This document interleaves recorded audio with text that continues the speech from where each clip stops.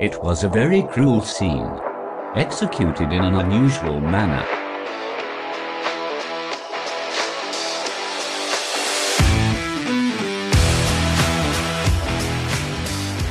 Hey, Cruel Coven. Hello, butterflies. It's me, a moth. And it's me, Tori. I'm the moth, Katie. You're listening to Cruel and Unusual, The podcast. Welcome. We're glad you're here. Yes, thank you for being here. So you guys, this week is a very big week in the United States. Yeah. Inauguration Day is this week. And we're recording this before. So, I mean, obviously we don't know what's going to happen. It's scary. Yeah, it's really scary. It's really scary right now. I'm seeing all these photos and videos of DC on complete and total boarded up lockdown. Twitter has been going rampant. Katie has been Yeah. seeing so many different things and texting me about it all over social media. I've been seeing on Twitter how people have left their homes and locked them up and are not coming back until like the 25th of January. Yeah, it's really scary. So we are recording this on Sunday the 17th. Inauguration Day is Wednesday, and this episode is coming out Thursday. Yeah. So we did not want to, obviously we don't know what's going to happen. Right. We Besides the hope- fact that we're getting a new fucking president. Absolutely. We hope, there's a lot of threats going around. Yeah. We sincerely hope that none of those threats come to fruition.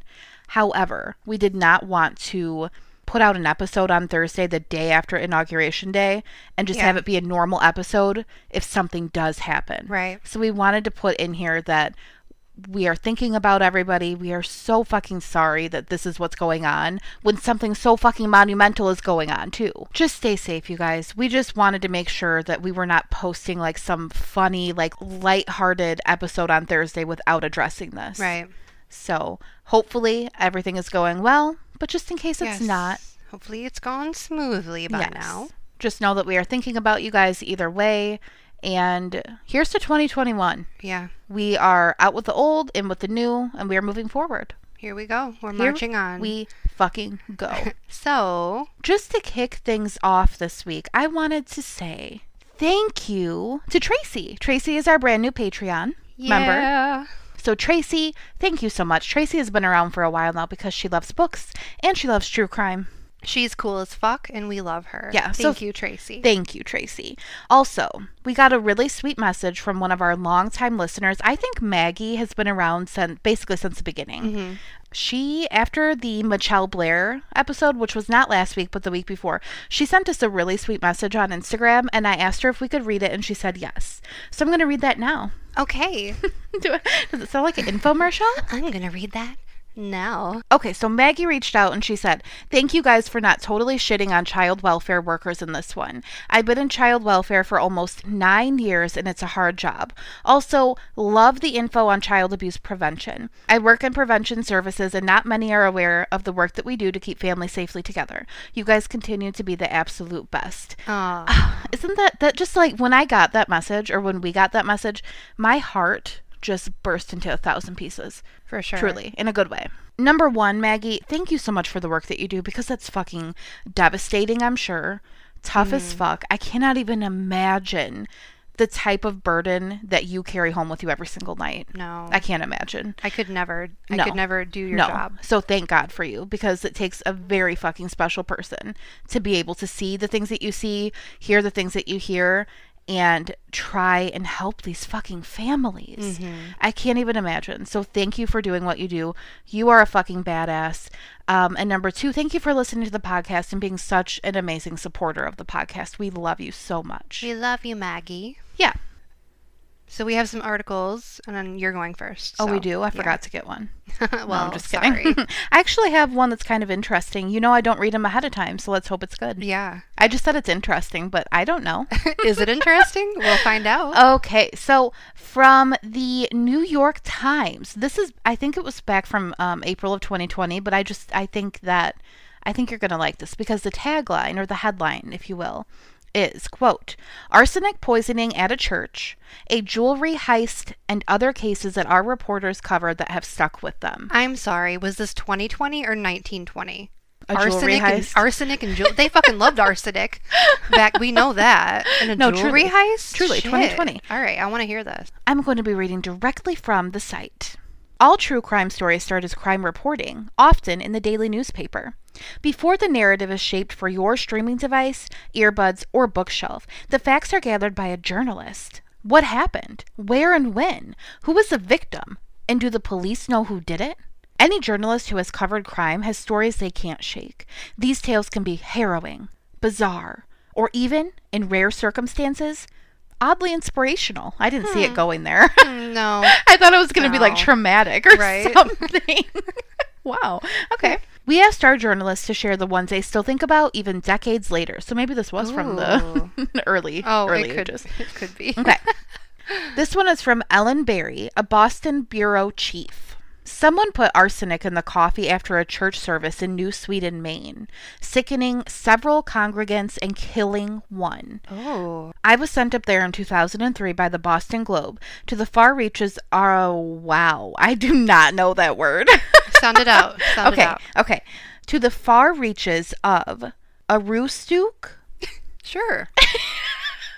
I'm sorry, Aroostook County. It's spelled A-R-O-O, Aroo, right? Yeah. S-T, right? Yeah. O-O, ooh, Yeah. Ooh. K, Aroostook. Wait, ooh, yeah. Sure. I mean, we're just going to go with it. And it's gonna Okay, be fine. everybody in Maine, let me know how much I fucked that one up. It was both quaint and horrific. Someone trying to kill their neighbors. Eventually, it emerged that one of the ushers had done it as revenge for losing a theological battle. Wow. Oh. Church people, am I right? Dude, I'm just kidding. You can't just No. arsenic people.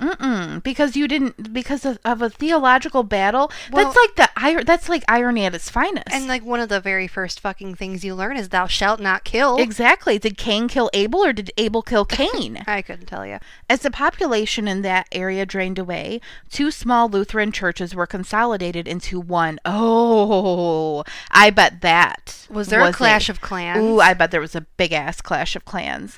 Identical to outsiders, the 2 churches had what was for them a deeply significant doctrinal difference. Mm-hmm. In one, the priest faced the congregation when blessing the host. In the other, the priest faced the altar. Oh, come Such on. a big deal. Come on. The poisoner had lost that battle. He ultimately killed himself. It was a grim story about the dilemmas of those stretches of our country that are losing population, having to let go of their particular identity. Also, I didn't think Lutherans had priests. I thought that was just Catholic. I don't know. Maybe they're just using it as like a blanket term. Maybe. But damn. Wow. This next one is from Nicholas Coolish, a domestic correspondent of Investigations. Ooh. The century-old Kotove department store stands 8 stories tall, but looms even larger in the German consciousness. A short walk from the old New York Times bureau where I worked in West Berlin, the luxurious shopping destination is a symbol both of Berlin's roaring 20s, ooh, you like that, right? And the country's post-war economic miracle. So when I learned that there had been a jewelry heist, with the thieves caught on the surveillance camera, lowering themselves into the store on a rope ladder, Like a fucking movie. yeah, evading the motion detectors and making off with millions of dollars worth of jewels, I knew it was a big crime story on the biggest stage. So invigorating, honestly. Yeah. Wouldn't that just be like so Could you heart-pumping? imagine? Yeah. Your adrenaline going. Yikes. Okay. Doing like a limbo underneath the laser, like Yeah. alarm shit. a cartwheel over one Yeah, of them. I would fucking like some Charlie's Angel sprain shit. my neck. Same. My contacts in the Berlin Police Department told me that the thieves had made just one mistake. Dun, dun, dun. They always seem to. Leaving behind a glove at the scene with DNA inside. What dummies. Honestly, all of that hard work. You didn't know your Evading? glove came off? Right. Or did it fall out of your fanny Or pack? did one of them do it so the other one would be caught? Oh, And then he made away with the jewelry. good point. Let's read on. These are called inferences. Class. Okay. A good story needs a twist, but a great story boasts 2. The DNA evidence led not to a single suspect, but a pair, identical twins, identified as 27-year-old Hassan Whoa. and Abbas. Oh, the German justice system couldn't lock them both up, and each could claim the other did it. Yeah. So they walked. Wow. It may have not been the perfect crime, but it was a pretty sweet alibi. Damn. Wow, I hope no one skipped over this part. Yeah. Because that was a good-ass story. I didn't see that coming. Me either. Plot Wow. twist. Okay, Nicholas Kalish. Cool. Love that. And I know I'm not saying your last name right, but sorry. Wow. Okay. That was pretty good. That was pretty That good. would make, I don't know, I wonder if there's a book or a movie or something about that. There's going to be. There is now. Even though we'll never write it. Okay. Do All right. you have an article for me? I do. This is from Oxygen Crime News. I love Oxygen's thing. This was from January 6th of this year, 2021. It's written by Gina Tron. The headline is Group Finds Decomposing Body Inside Haunted House, which burns down soon after grisly discovery. Oh my God. Listen no. to this shit. Okay. It's all a quote. This is right from the article. Riley Robinson says he can still smell the rotting corpse found in a deep freezer at an abandoned home in Norway, South Carolina. A group of South Carolina four-wheelers visited a house they deemed haunted over the weekend, only to discover a decomposing body inside the home's freezer. Wow. No. Eight people were out riding four-wheelers near an abandoned home in Norway on Sunday when they decided to go inside, local outlet WSOC TV reports. While the outlet describes them as adults, others have described them as a group of teens. The Orangeburg County Sheriff's Office has not responded to Oxygen's request for comment. While exploring the home, the group discovered a deep freezer on the back porch. An 18-year-old present at the scene decided to open up the freezer, only to make a grim discovery. He recalled to local outlet WACH that he got a whiff of what smelled like rotten meat. Ew. He also thought he saw a dead body in blue jeans and socks. The group halted their exploration and called local deputies instead. Investigators confirmed a dead body was in fact in the freezer. An identity and cause of death haven't been released. An autopsy is pending. Just 2 days after the grim find, the house burned down. The blaze is being considered suspicious. Yeah. So, I would say so. someone stashed a body there and Wow. word So got they out hadn't that... exhumed it? Like from the freezer? I don't know. Let's see. Oh, no, they did because it says an autopsy is pending. So So I maybe won- there's other evidence there. Yeah, right. Maybe the Hmm. perp is worried that they left Yeah. something there or... Oh, Oh dang. my God. The home is a total loss, local outlet WLTX TV reports. Quote, "It was very scary," Madison Childers, one of the individuals who discovered the body, told WACH.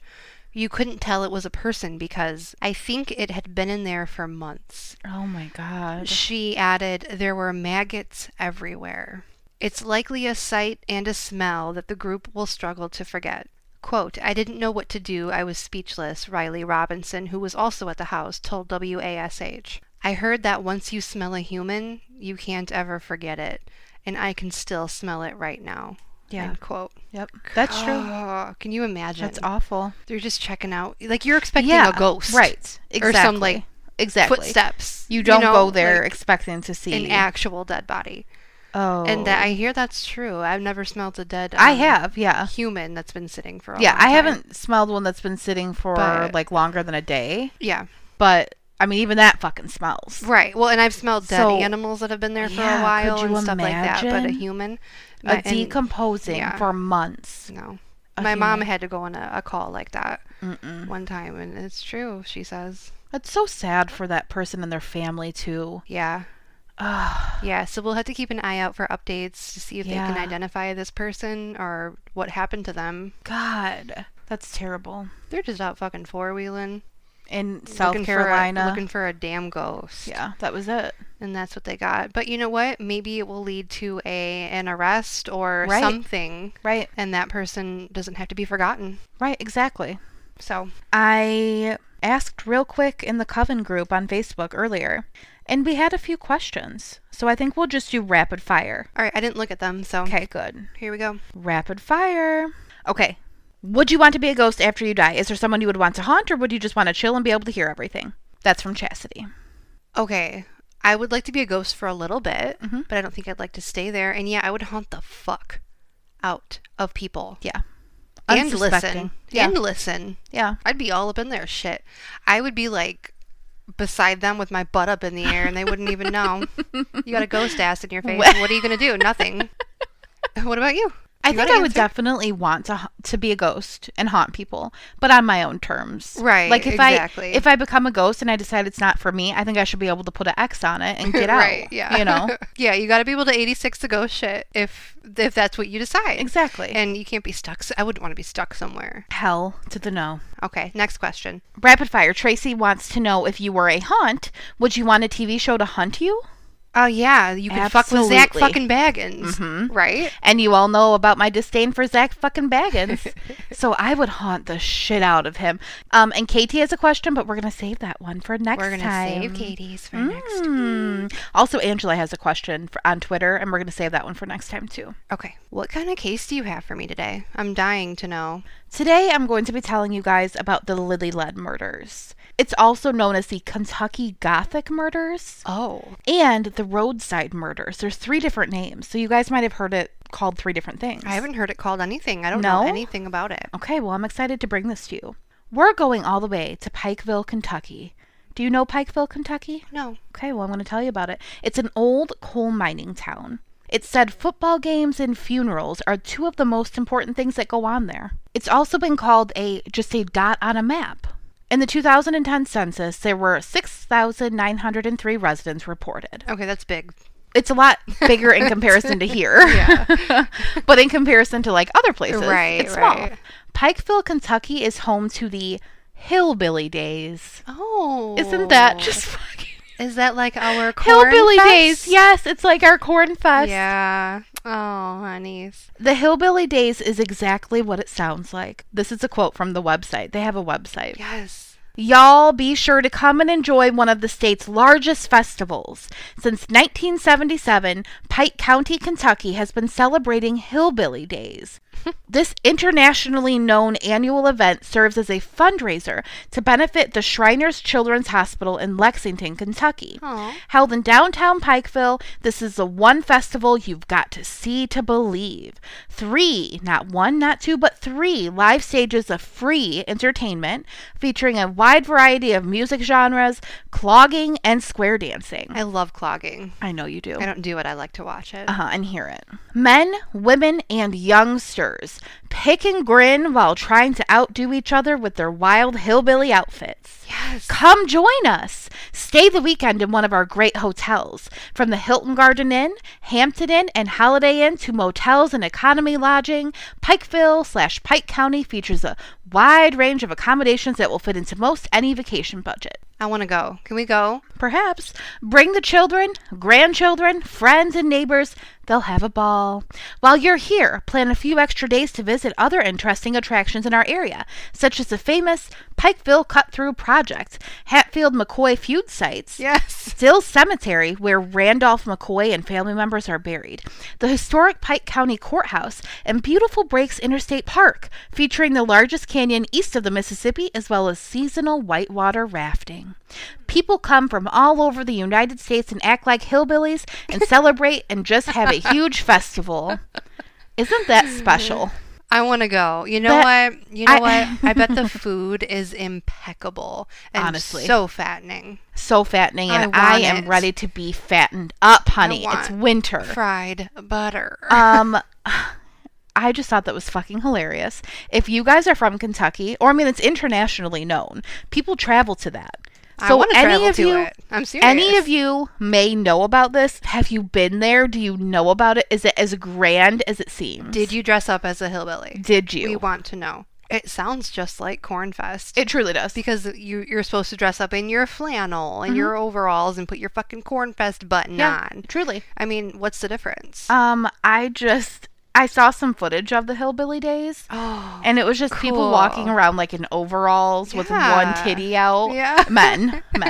It was just people walking around in overalls and like no shoes. Yeah. It was Hey. just like something out of a movie.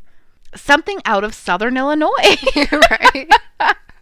Yeah. You don't have to go that much further south. I mean, Truly. So I just thought that was really interesting. That was just the fun part of the episode. Okay. All right. Okay, so all joking aside, I really loved that the proceeds from the festival go to Shriners Hospital. Mm-hmm. That's really neat. I really, really like that. And Wikipedia says that the festival serves to honor and recognize the heritage of Appalachia while poking fun at the stereotype associated with the region. End Hey, quote I mean, from you have Wikipedia. to be able to poke fun at yourself. Truly, everyone around here are hillbillies. We celebrate corn. Right. Corn. I've been called a hillbilly my whole life. Right? It's said that 99% of residents in Pikeville are Baptist. So whether it be regular, free will, Southern, general, they're Baptist. Mm-hmm. And in 1979, the coal mines in Pikeville started closing, but a little baby named Natasha was born. She actually had surgery as a young baby to repair a hole in her heart. And it was successful. Her mother, Madonna, was absolutely thrilled. But Madonna had some demons of her own. So Madonna is Natasha's mom. Okay. Madonna's first husband, Don Adkins, was an alcoholic who was abusive.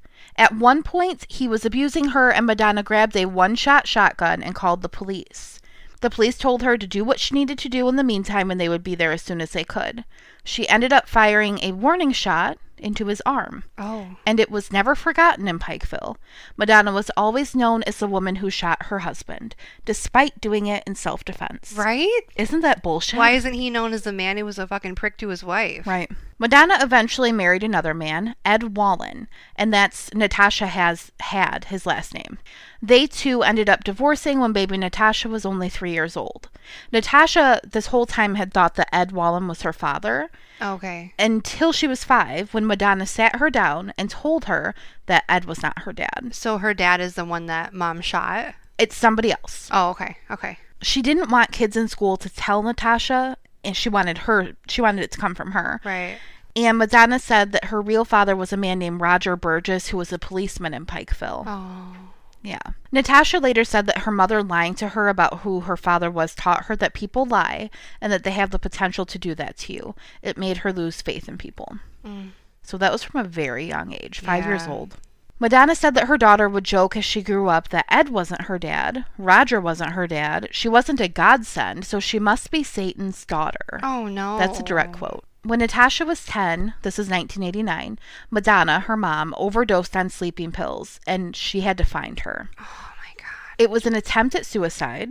Natasha totally spiraled. She said after this, no one offered her help. The school didn't really care that it had happened. She didn't have a father figure in her life. Her mom survived. Okay. But it was just the act of seeing that and Right. knowing that her mom was trying to overdose. Right. All that trauma and no Exactly. help figuring it out or healing from it Exactly. as a baby. Oh, Yeah, 10 years old. yeah. Natasha later said that she realized right then that it didn't matter how perfect she tried to be. She was still going to be hurt and she was still going to be abused, so she might as well let loose.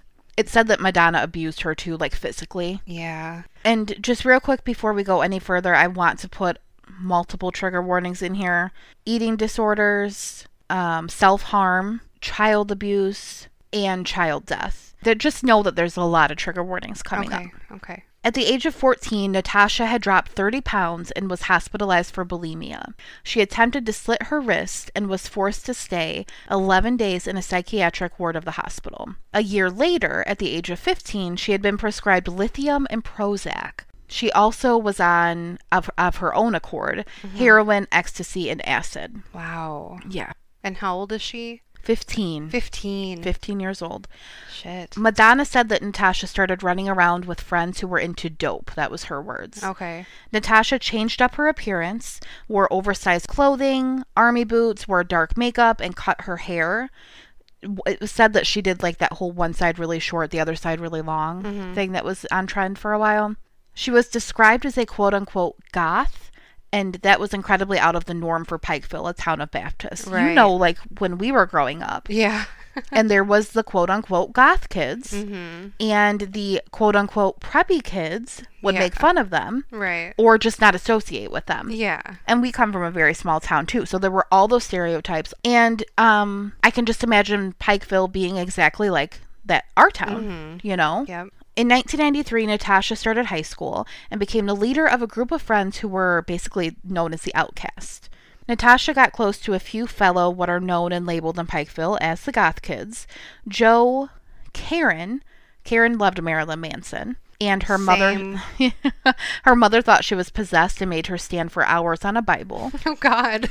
Crystal and Dean. It was said that Natasha was kind of like the glue of the group, the ringleader of sorts. She later denies that, but that's what almost every other account is. Pikeville residents gossiped about the teenagers. It was like, it's a town of older people, older generations. Yep. And I'm sure when they would walk down the street, they would like lock their doors and get out their guns. Yeah. You know?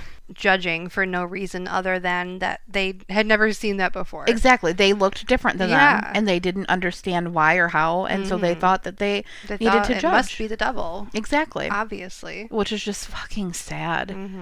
The group would go into tunnels in town, play with the Ouija board, and also play Dungeons and Dragons. Natasha reportedly would write Satan in the tunnels, which is her name backwards. Oh. Which is just ironic. Yeah. So they went to a high school called Betsy Lane High School. Natasha ended up going to her principal when she was being bullied. She said, quote, "He pretty much told me I deserved what I was getting because I was a freak." End quote. Okay. Isn't that disgusting? She ended up dropping out of high school because, once again, no support. Right. By the year of 1995, so 2 years later, she had been arrested. She wrote bad checks and was on probation. She got married to a man named Steve Cornett on her 17th birthday, and they were married for 10 months, I think 6 of which they were together before Steve left her. Okay. And after that, she moved back into Madonna's home. It was a mobile home. And this is where a lot of her friends hung out. It was like the spot. A place where they could go to be themselves, do whatever they wanted. It's reported that Madonna didn't really have any rules there. Either that or Natasha just blatantly didn't care and Madonna couldn't control her anymore. Right, yeah. So Natasha, Karen, and Crystal have all said that they grew up in violent homes and experienced sexual abuse from young ages. Crystal's home was so bad that she moved in with Natasha at one point, and Karen had also dropped out of school. The boys in the group were kind of there by like default as boyfriends. It said that Natasha was dating Dean at one point, Karen was dating Joe at one point. It said neither had records of the time. Neither of the boys had any kind of record. Okay.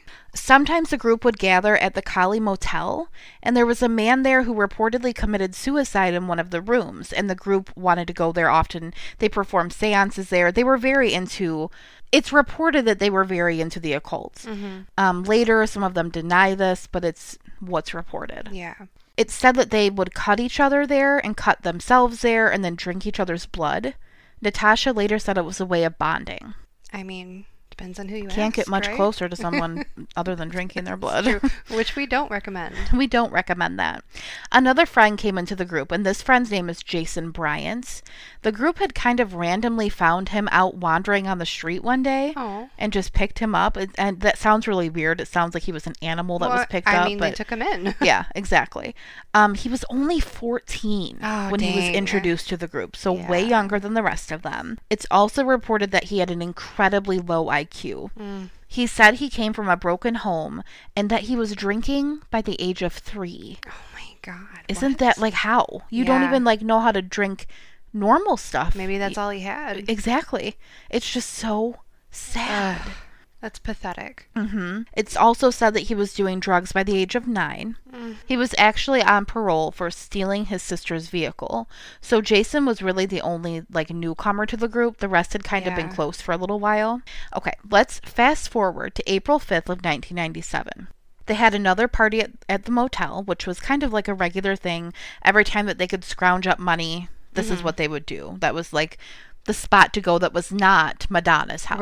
Right. You know, later on, a manager had said that that was the kind of motel that people paid for by the hour, if you know what I mean. Okay. Natasha said some of her group wanted to mess the hotel room up, like pouring beer on the floor and on the beds. They trashed it, but they actually set it on fire. Some reports say that they tried to burn 666 into the floor. Later, Jason's sister said that that was not true. They did not try and burn 666 into the floor because she saw the room. Yeah. Who do we know? Who do we knows, believe? right. We don't know. That's just what was reported. Yeah. Okay, so April 6th, the next day, after the trashing of the hotel room. Okay. This is when Natasha decided she was done with Pikeville. She was over it. She was getting out. And what ended up happening, they must have all gathered as a group. Joe took his mom's car. He said that they were going to go on spring break. Oh, okay. So his mom let them use the car. So the group consists of Natasha, who's 18, Joe, 20, Jason, 14, Dean, 19, Crystal, 18, and Karen, 17. Okay. So Joe gets his mother's car, which is a blue Chevy Citation. They all pile in. And they actually, so what was said was they wanted to get out and go to New Orleans. Okay. Stephen Owens, an attorney, later said that they wanted to find Anne Rice. Oh. And she's an author. Yes, the vampire author. Yeah, she's written some vampire books, gothic fiction, Christian literature, and erotic literature. Before leaving, they went to Karen's house and stole some money and a .25 automatic. They then borrowed a 9mm from a friend. They stopped at Jason's house, and his father tried to stop them from leaving. Jason is a 14-year-old. Mm-hmm. He even called Jason's probation officer, but he wasn't able to stop him. It's also reported that the group told their friends that they left behind to watch the news, that they'd be on it. Wow. Mm-hmm. So the real motive behind them leaving, I'm not sure it was to see an author. Mm-hmm. On April 6th, they left for New Orleans with Joe driving. They were pulled over at one point near Gate City, Tennessee. The officer didn't know that the group had weapons or that there was a 14-year-old in violation of parole. He ended up telling them to go on ahead and to be careful because there was another cruiser up ahead. Oh, dang. Mm-hmm. And they just went on their way. Yeah. On their merry way. So let's switch lanes here for a minute. I want to talk to you about the Lillylud family. We have Vidar, who was 34 years old at the time, and Delphina, who was 28 at the time. They were married in Miami and had 2 children, Peter, who was 2, and Tabitha, who was 6.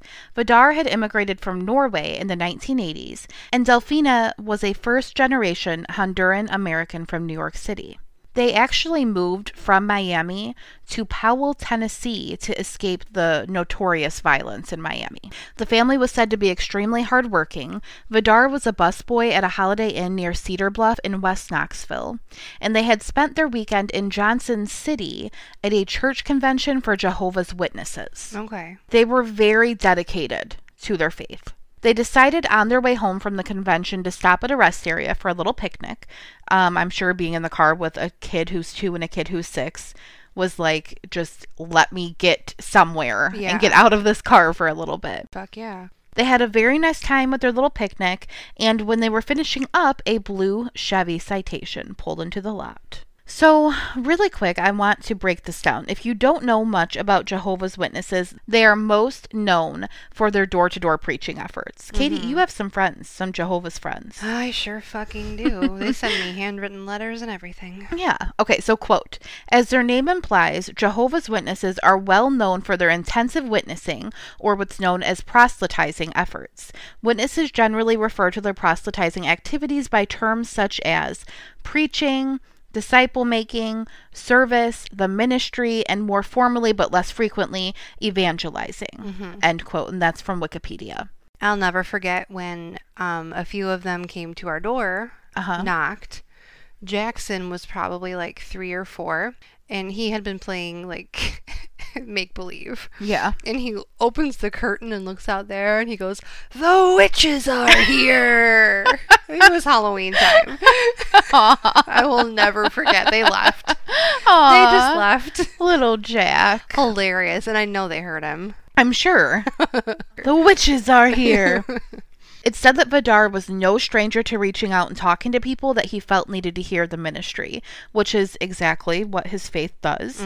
And when he saw the group of 6 young adults all shuffling out of the Chevy Citation, all wearing black and looking quote-unquote goth, he decided he should talk to them. So he approached Natasha first, and he asked if she believed in God, and Natasha said no, which probably only provoked him even further to then share the word of God with these 6 teenagers. Oh, yeah. It's thought that since Vidar and Delphina and the kids had just left that convention, they were probably feeling on top of the world, super hyped up. If you've ever been to any kind of convention or like meeting of the minds for whatever mind you have, whether it be spiritual or for work or whatever, you probably know that when you leave, a lot of times you feel like almost like renewed, right? Yeah, and it's fresh in your mind. Yeah. It's and right you there. just feel positive and like ready to go and go out and change the world.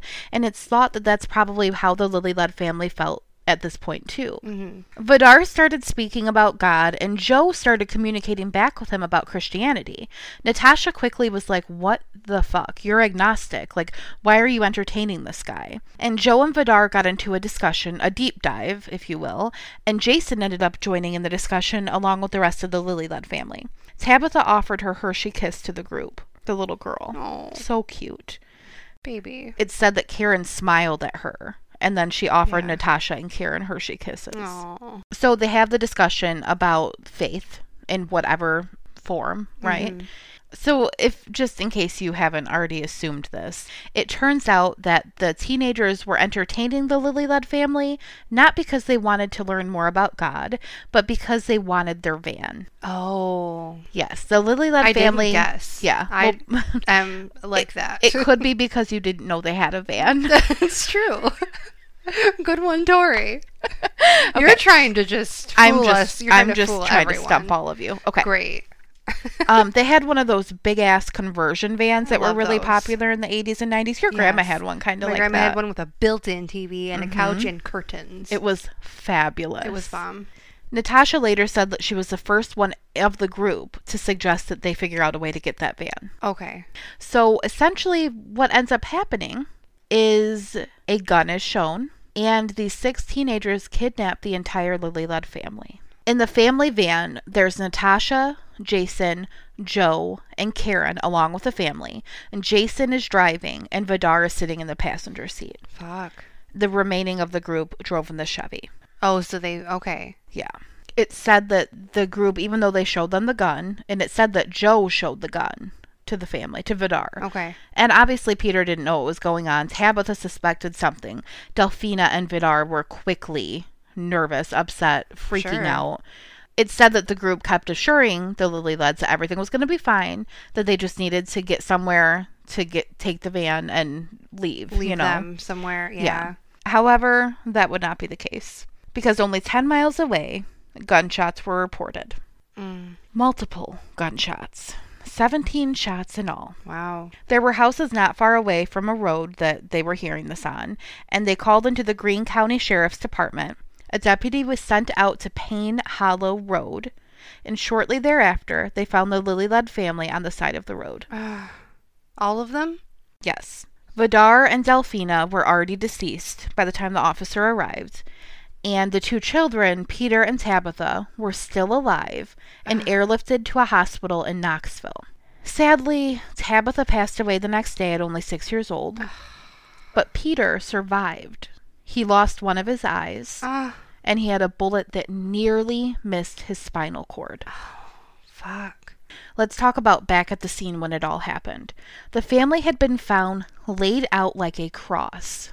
Wait, how? Yes. So Vidar and Delphina were laid out like horizontally, and then the kids were laid over them Oh. the other way. That's fucked. Yeah. Wow. Delphina had so the kids were like laid out over their chest, if that Okay. makes sense. Yeah. So Delphina had a triangle gunshot design on her left side, possibly shot as many as 8 times. Wow. And Vidar had a triangle on his right side, which when put together makes a pentagram. Yeah. So like bullet holes Yeah. in the shape of Of a triangle. A triangle. Okay. And Vidar also reportedly had shots in his chest and in his eye. It's also said, and this is really heartbreaking, and I didn't even want to put it in here because it just makes my stomach sick, but it's also said that Delphina was potentially alive long enough to witness her children being shot. Ugh. Isn't that just like, it just makes me hurt Yeah. so badly. And she was 28. Yeah. And Vidar was God. 34, just to remind you. It's just so fucking sad. For me, it's all they had to do was leave them on the fucking side of the road. Right, exactly. Alive and Exactly. take the van. Exactly. Why is it necessary? And if that all wasn't enough, they also ran them over Oh After. my God. shooting them.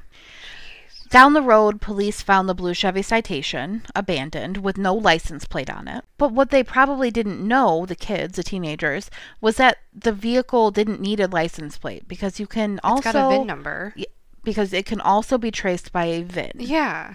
which was on the car. But you Right. can't really run from that. And probably everything that they left inside of it. Right. You know? A witness later said that he heard the gunshots and then what sounded like children laughing on a playground.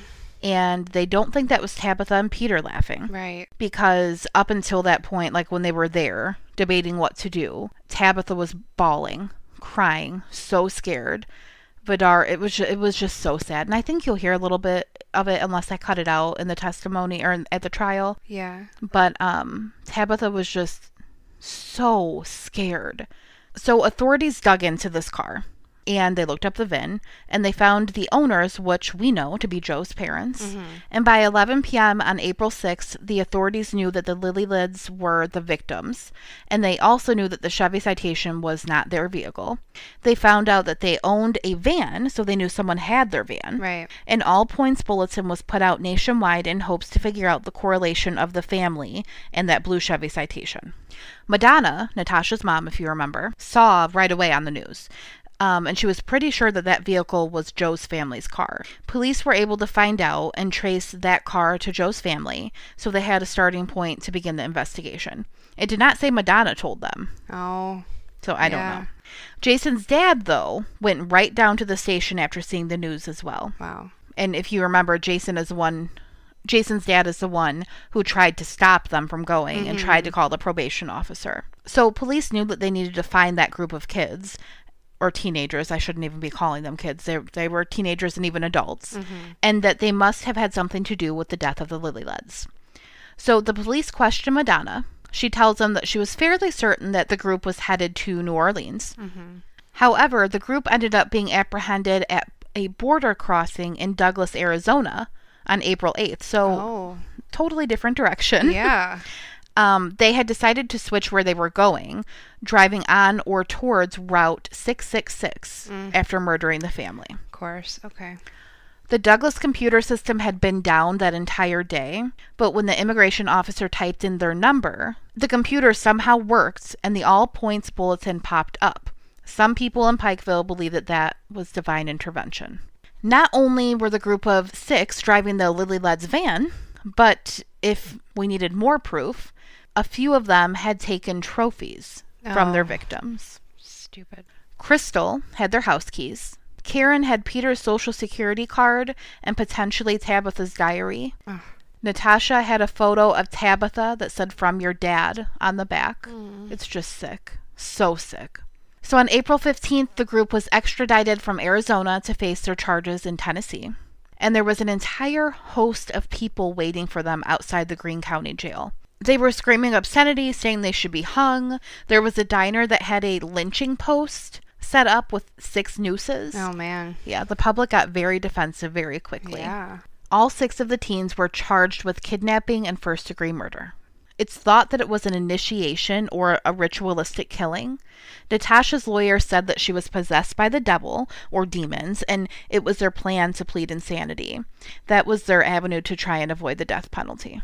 Now, Jason and Karen were not considered adults yet. They were still minors. Jason, extremely a minor at 14. Right. And Karen was still a minor at 17.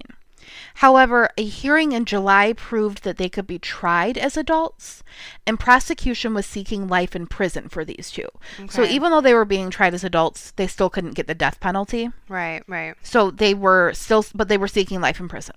The prosecution wanted to seek the death penalty for the remaining 4 of the group because they were all considered adults. They were all over the age of 18. During the trials, it was found out that Joe placed a gun on the picnic table, like I told you earlier, and told the family that they were going to take their van and the family would need to go with them too, which is why he drove the van. Not until both guns were empty of bullets did the group blast Marilyn Manson from a cassette tape and drive away. Neither of the guns were ever recovered.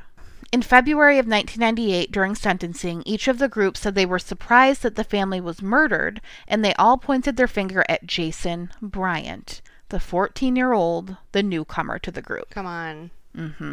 They all said that he was the one who fired every single shot. Okay. Sure. And he was a good target because he was 14 years old. He was practically a baby, and he couldn't receive the death penalty. Right. So the DA office ended up offering a deal.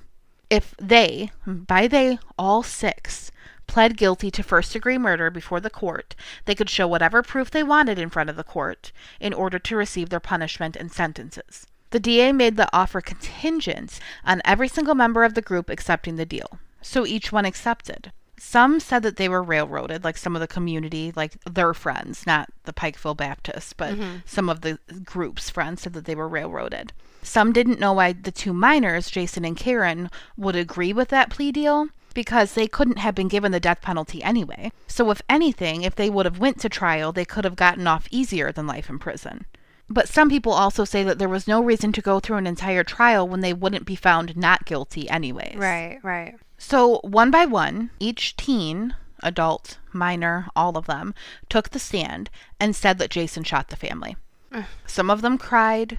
They all apologized, remained true to their statements that they didn't kill any of the family members. Each of the group members said that this didn't have anything to do with an obsession of the occult, but with their need to get the family's van. The prosecution basically labeled Natasha as the ringleader of the group, which has been said multiple times now.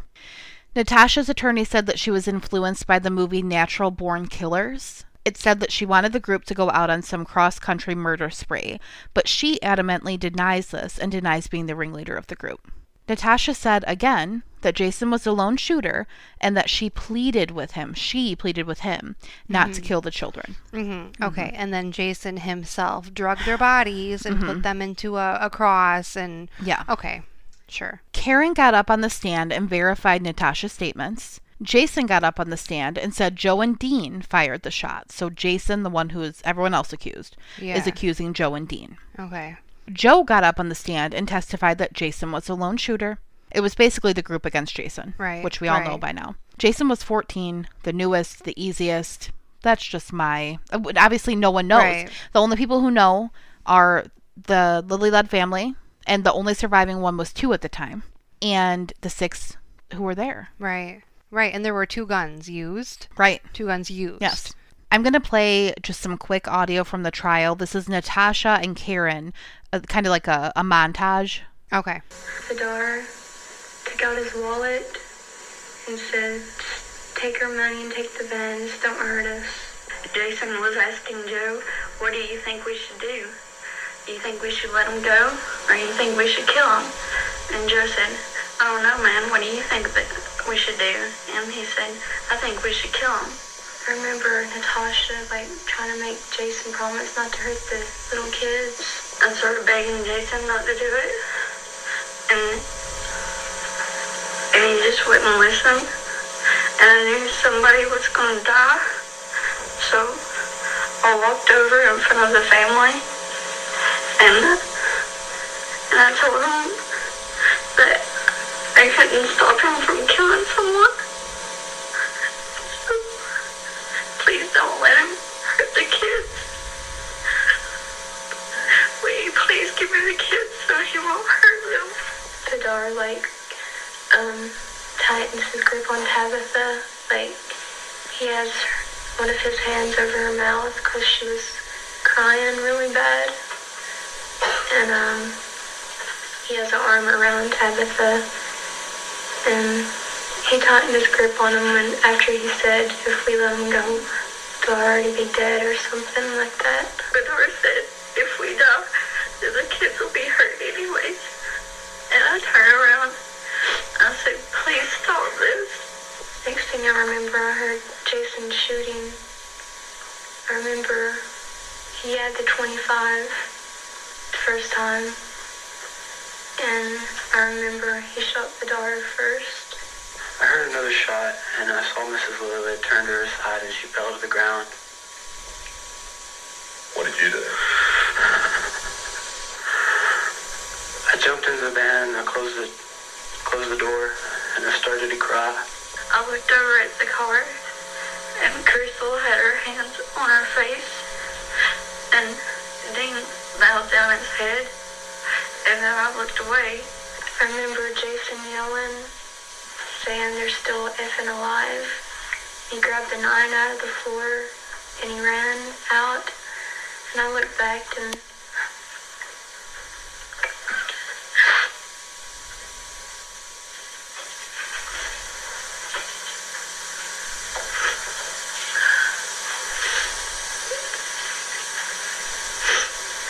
What'd you see?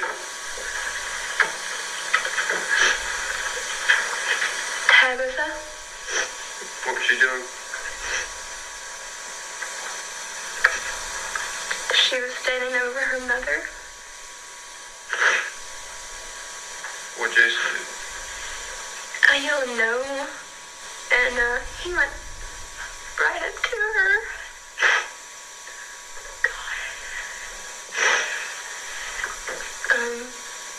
He went right up to her and shot her. He shot them all over again. When he came back,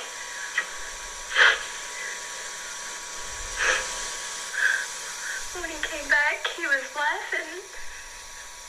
He said that Delphina was laying there speaking in tongues, and the door was jerking really bad. He said that he had to shoot them all over again. I sat there for a minute and I tried to kind of get a grip. And I pulled the van forward, and I pulled the van forward until I saw this house up there. And I think I said, S-H, there's a effing house up there or something. And I started to turn the van around like really quickly. I mean, I was like ramming the sides of the ditch and stuff. I was staring at the steering wheel, and I seen it jerk to the, I seen Joe jerk it to the right, and we ran over something, and I turned around, and I looked in the back window, and we had ran over them. It's just so, you try not to think about being in that situation, but I just put myself in that situation if I was them and with my child. Yeah. You know what I mean? It's just so fucking terrifying. I don't know what I would do. Part of me does wonder if it was them egging Jason on and if it was some kind of initiation of sorts. Right. So maybe he did know. But he was also 14. Right. And I'm not making excuses for him, but I'm just saying if this is the situation. Yeah. He's 14 years old and he has a very low IQ. And this group of friends that he's come to know, who are older, who are and adults, he's looking up to. Exactly. Maybe they were trying to just initiate him into this group. Yeah. And it fucking went out of control.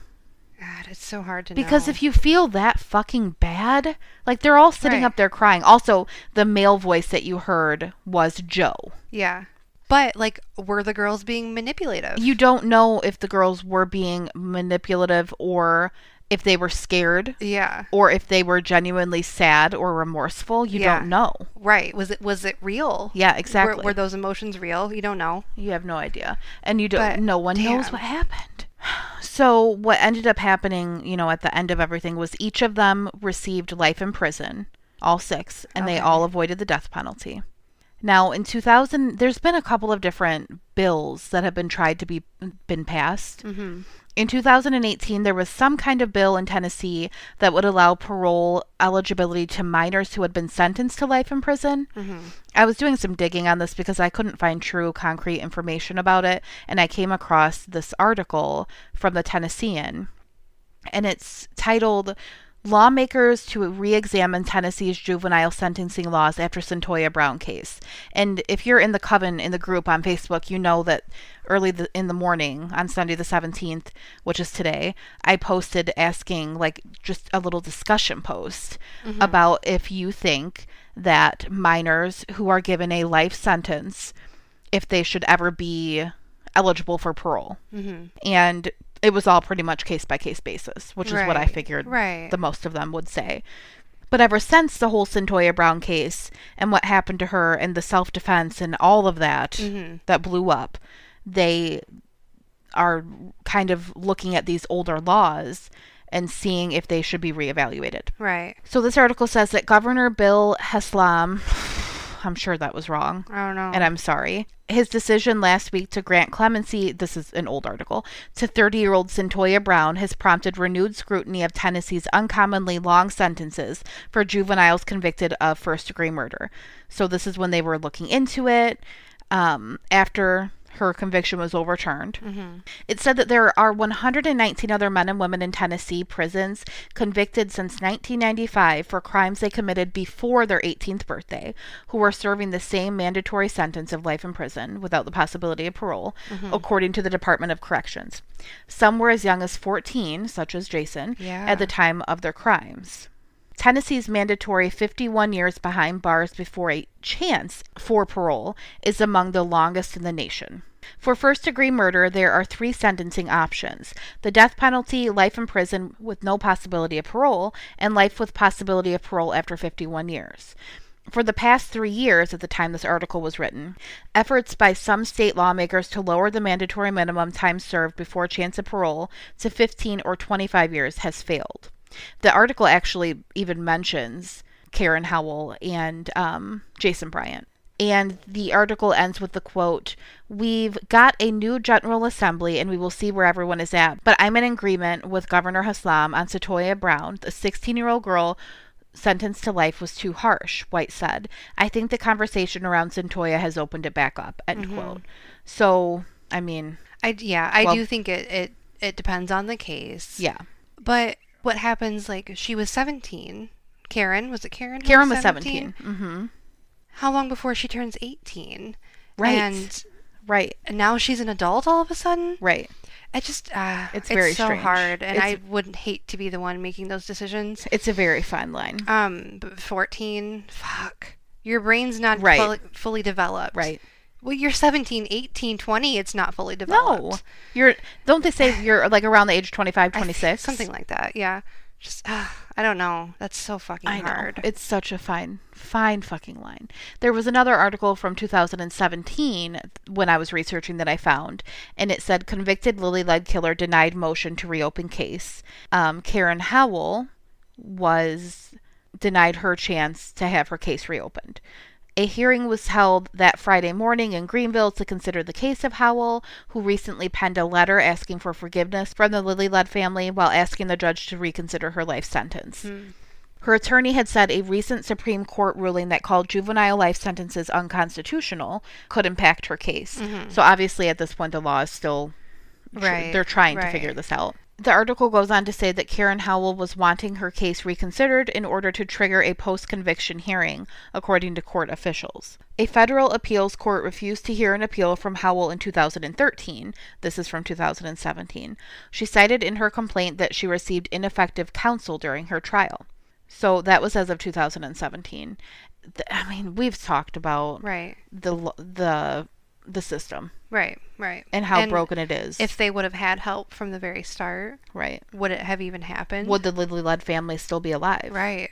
The Vidar, Delphina, and Tabitha. So it's sad all the way around. It's terrible. Though I'm sure people want to know about Peter. Yeah. And Peter was last living in Sweden. Oh, good for Peter. Yeah, living with his grandparents, and he is the only survivor. Yeah. He does come back to the U.S. sometimes to see other family members, and I actually have some photos of him. Okay. That I'll share in the group, and we'll probably post on with our other pictures too. Yeah. But yeah, he looks great. So he's in his 20s. He's thriving. There was another article when talking about Peter. And it says, it's from Channel 10 News, and it's called 20 Years Later, Evil Killing of Powell Family Resonates. Powell's the town that they were living in. This is from 2017 as well.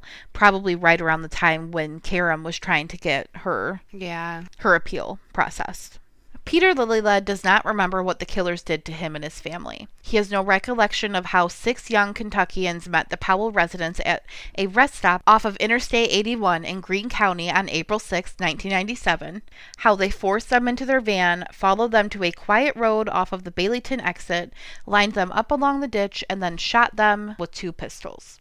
A woman named Gina Stafford, who covered the case for the Knoxville News Centennial and befriended Peter and his extended family, said the young man is happy, well-adjusted, and content to live thousands of miles away among relatives in Sweden. Stafford, now a spokeswoman with the University of Tennessee System, spoke by phone late last month with Peter on behalf of 10 News. She said that she asked him if he wanted to say anything to the people in East Tennessee who have thought about him and wondered how he was doing 20 years after his family was attacked. Quote, He said, "Not really. I feel my life is what it is and I'm happy with it, but it's touching to know there are people somewhere else that you can't meet and know by name who care a lot about you, and I appreciate that. It's nice to hear people still care." Wow. End quote. I'm glad that he wasn't old enough to Me remember too. that. My God. Me too. That's so traumatic. And Yeah. even to know that happened. Well, sure, and, yeah. You know, Yeah. and know that you don't have your family, Mm-hmm. you know, but just imagine if he actually remembered it Right. and could see that in his Yeah. mind. But yeah, so that is the Lily Led murders, the Kentucky Gothic murders, the roadside murders, whatever you want to call it.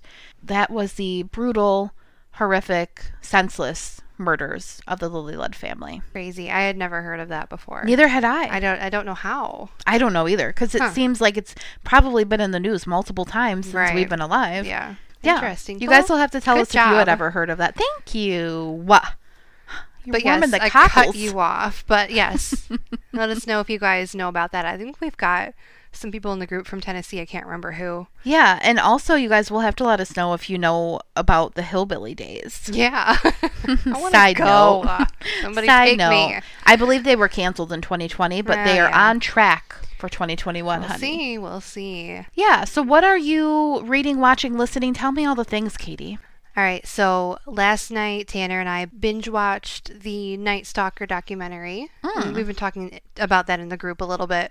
In my opinion, one of the best true crime documentaries I've seen. Really? It is very gory. It's getting a lot of backlash actually For from the gore? critics about the gore, and it's not reenactments. It's the actual crime scene photos, Wow.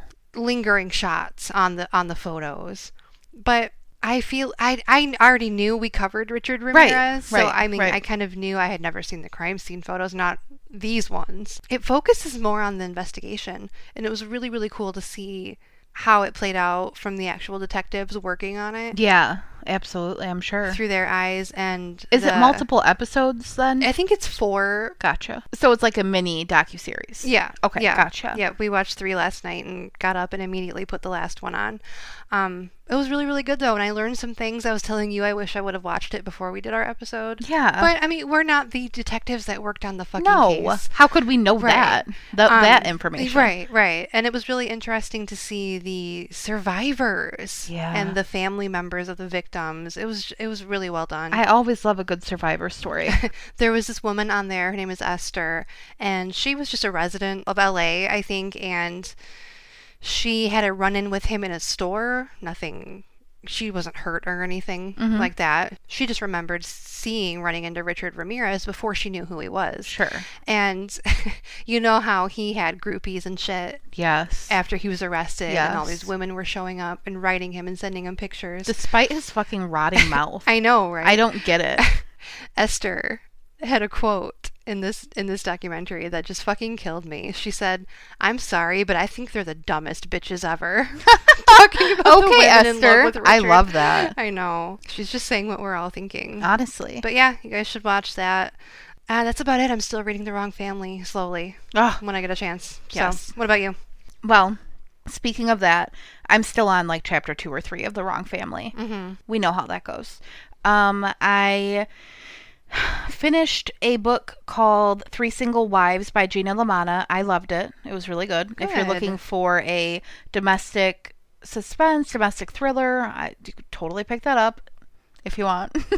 You can totally you have pick that to up. buy this book. You Yeah. have to. That is Three Single Wives by Gina LaManna. She was actually one of the authors in our giveaway that we did on Instagram. Oh, no Yeah. shit, huh? Yeah. Huh, that means No I follow shit. her. Yeah. It was really good. I'm reading Burning Embers by L.S. Pullen. Yes, We love her. She listens to the podcast. It's great. I think her bought writing. that. Yeah. I haven't started it yet. I think her writing is just fucking phenomenal. I think she's wonderful. I feel like I'm in the book Yeah. with her yeah. characters, Aw. Ollie and Rachel, and I just and you know, neither of us are like huge fanatics of romance, but for her, I will read it. And Yeah. I think it's fucking awesome. Yeah. And I love her story. I love her storytelling.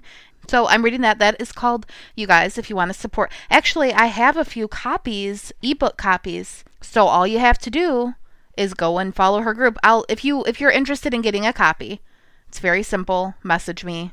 I'll tell you how to do it. There you go. Let's see. So I'm reading that. I started Bridgerton. You wanted me to watch that? The show, Yes, Bridgerton the show, not the books. Have you gotten any further from last time? No, not from last time we talked. It's okay. It's whatever. You know, it's not something I can't live without. I thought it was entertaining. Yeah, definitely. You know? If I have time, I will keep watching it. All right. You can send us an email. We need your stories. We need your stories. Get that shit done and on my desk by 5 p.m. No, you can send us an email or a story at cruelandunusualthepod@gmail.com. You can check out our Instagram at cruelandunusualthepod, our merch and stuff about our books and all of that, our Patreon shit, cruelinkmedia.com. I tweet. She tweets. At Cruel Unusual Pod. And come join our Facebook group that is Cruel and Unusual : the group. Oh, Casey, I just saw that you put a Twitter question up, so that will go on our one for next week. It's going in our queue. O Boo T boo. D W Q. Okay, God. Someone take us. We love you. Love you. Bye. Bye.